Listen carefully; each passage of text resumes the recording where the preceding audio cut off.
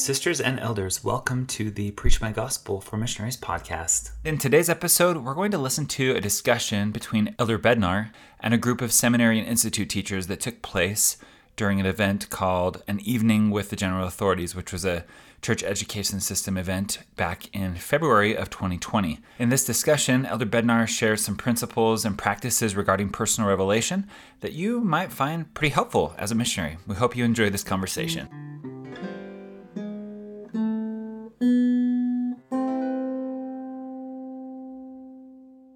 We are very excited to be joined today by Elder David A. Bednar of the Quorum of the 12 Apostles. Elder Bednar, thank you for being with us today. Thank you, Brother Webb. And we're grateful to all of you for joining us here in the audience, as well as all of you that are watching wherever you are throughout the world. Thank you for being with us tonight. We wanted to start by asking you a little bit about personal revelation.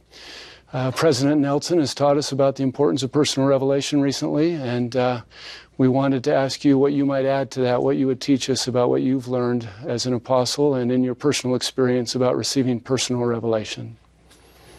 I think the first thought that comes to my mind is that we often make it hard on ourselves to receive personal revelation. By that I mean the covenant promise is that as we honor our covenants, we may always have the Holy Ghost to be our constant companion. But we talk about it and we treat it as if hearing the voice of the Lord through His Spirit is the rare event. And that just strikes me as a little curious. It's like I have to follow these 4 steps. Everywhere we get checklists, we get formulas. Do these 4 things and the Holy Ghost is going to speak to you and you're going to hear it. And I go, wait a minute. We shouldn't be trying to recognize it when it comes. We should be recognizing what happens that causes it to leave. It ought to be with us all of the time, not every nanosecond. But if a person is doing his or her best, you don't have to be perfect, but if you and I are doing our best and we're not committing serious transgression, then we can count on the Holy Ghost guiding us. So I think we sometimes start from a disadvantage in believing I have to gear up to recognize it when it ought to be there all the time. Secondly, I think in the culture of the church, especially in the Western world, we seem to believe that the Holy Ghost is dramatic and big and sudden when it's still and small and incremental over time. And that you don't have to recognize that you are receiving revelation in the moment that you are receiving revelation. And so because we think it's got to be big and I have to know it, we have all of these things that I think are just exactly the opposite of what really happens as we receive revelation. I think Nephi is the perfect example of this model. He went not knowing beforehand the things that he should do. And what is striking to me about that experience is that he's writing this after it happens. So he has to look back and reflect on his experience. And I don't mean to use casual language, but in the vernacular of today, I think he's saying, I was absolutely clueless how this was going to work. But he goes. And as he's going, he's being guided, but I'm not sure he knows that in every instant that he is pressing forward and going. Now, the reason that's at the very beginning of the Book of Mormon is so every one of us will read it 48 million times in our lives. It's before the Isaiah chapters. I think that may be intentional. So you get there and you get stuck and you go back and you read that over and over and over and over. But we never make the connection that what happened to him is probably how it ought to be working for us. I find members of the church who are terrified, I'm going to make a mistake. Did Nephi make a mistake the first time when they drew lots? Didn't work out. But boy, did he learn a lesson, and his family. Didn't work out when they tried the gold and all their possessions, but they learned a lesson. So it doesn't have to be big, dramatic, quick, all at once, and it works every time. It's just probably the opposite of that. But somehow we've come to the conclusion I think those assumptions get in our way. Anything else? Yes, ma'am. Let me grab the microphone. Just yesterday, I listened to the talk by Elder Holland, Cast Not Away Therefore Thy Confidence, and in it he spoke about Oliver Cowdery and how he missed the opportunity to translate. And Elder Holland said he missed the opportunity of a lifetime within the lifetime of the opportunity. And I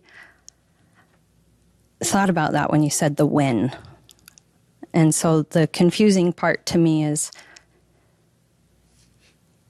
if we know we need to do something, how can we ensure that we do it at the right timing?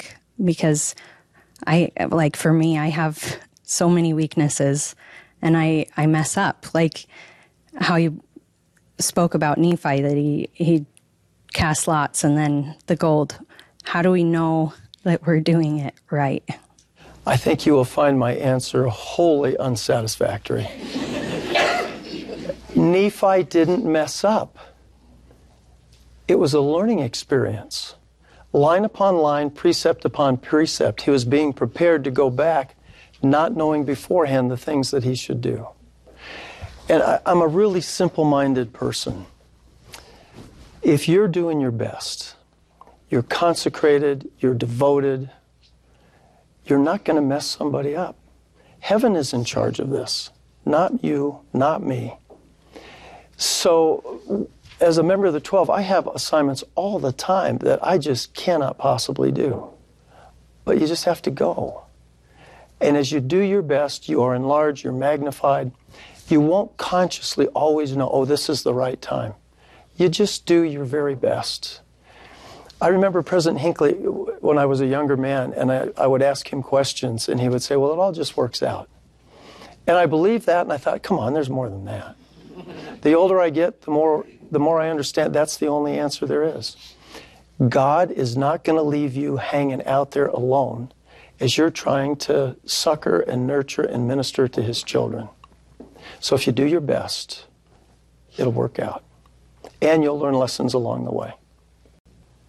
I think one of the things that makes me the saddest is to find incredibly faithful members of the church who have done all that you can do that is right and good, and they don't think they measure up because they don't have all these dramatic experiences that people talk about in fast and testimony meeting. And in one setting, I talked about the fact that that's not normal. You're normal. If you're just kind of plugging along and sometimes you go down the wrong street and you turn around and come back out, and that's kind of how it's supposed to work. And if you're honoring your covenants and pressing forward, you're doing just fine and you're normal. I had a sister, member of the church for 40, 50 years, throw her arms around me and say, oh, I've just wondered if I can measure up. How can we have so many members of the church beating themselves up with that? And it's because I think they start at the wrong place. It's big, it's dramatic, it's all at once. Everybody talks about that. That's what I see in the scriptures. That doesn't happen to me, so there's something wrong with me. No, you're normal. And when you point out that Saul was not converted by the light and Alma the Younger was not converted by the angel, Alma the Younger didn't talk in public about the angel very often, like never, except to his kids. He says, I fasted, I prayed. It wasn't the angel that did it. Great question, thank you. One other thing, we have to be careful. People all over the world are going to listen to this. And the means or the modes of revelation can vary, not by geography. But for example, in many parts of Africa, people have remarkable dreams. Now, I wouldn't speak for anybody else in this room or anybody else who's listening, but I don't have dreams like some of the faithful saints in Africa do. It's not uncommon for the missionaries to come to teach someone. They encounter someone on the street, and the people will say, I saw you in a dream, and you have a message from God. I want to hear what you have to tell me. I don't know that missionaries in Los Angeles have many of those experiences every day. So what we also have to be careful to do, we teach largely from our own experience. we can impose a pattern on people that's not a pattern they've experienced. Doesn't mean that their pattern is any less valid or useful. But it's a variety of different ways that the Spirit of the Lord can connect with somebody's mind and heart. Anybody else? Yes, sir. So as we've been talking about how we often fall into the trap of trying to follow a formula or follow a specific process, I've been thinking about why is that the case and why does that happen so often? I think all of us could relate to that. And I think it's because, or at least one reason, is because we lack confidence in ourselves to be able to do it on our own. So we want to rely on a process that somebody else has come up with that has worked for them. And so I guess the question is, how do we increase our confidence in being able to receive revelation on our own and not try to rely on a process we've heard from someone else? Okay. Let me read a quote.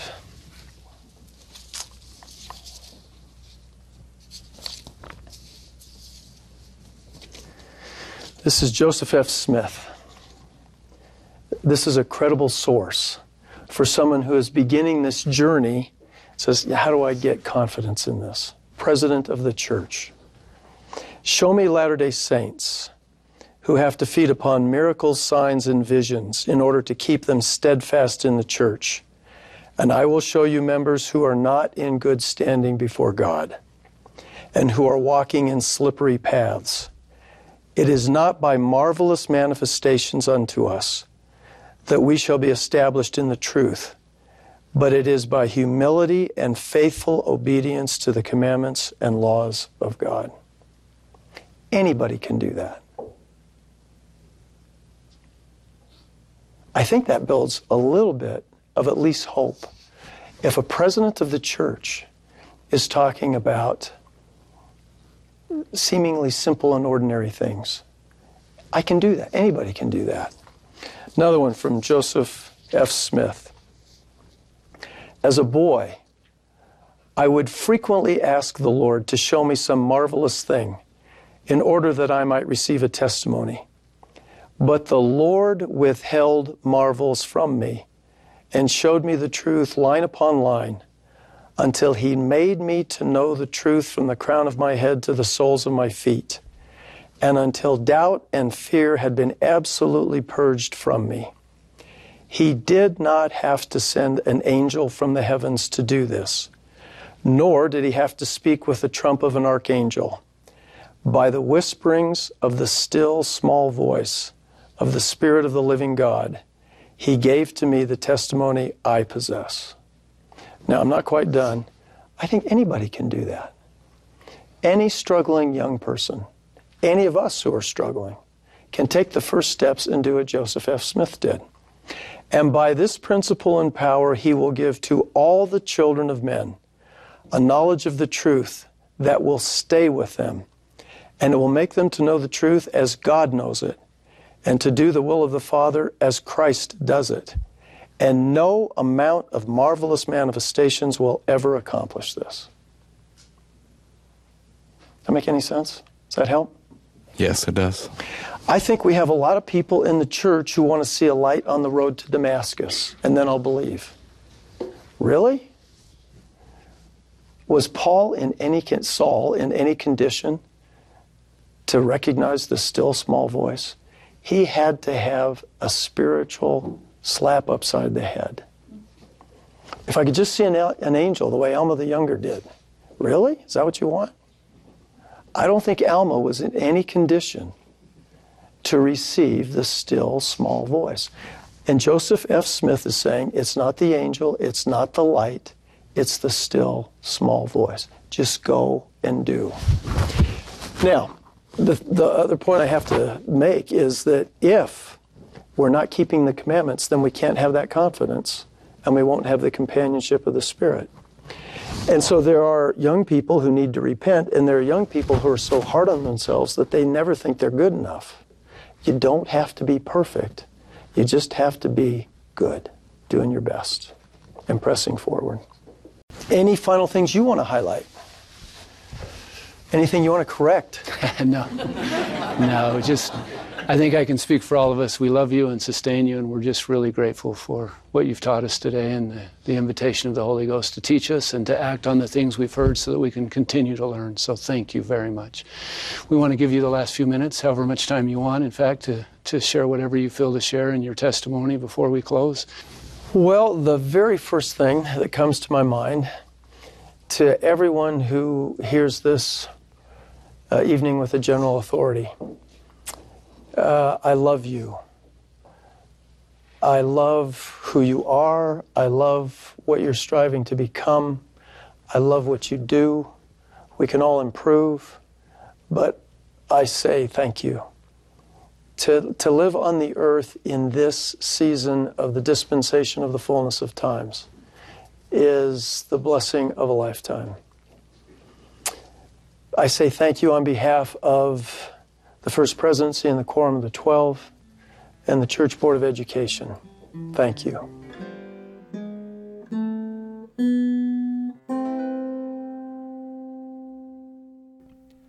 Elders and sisters, we hope that you enjoyed this conversation and hope that you walk away feeling empowered to both receive more personal revelation and help those you teach receive the revelation that they need in their lives.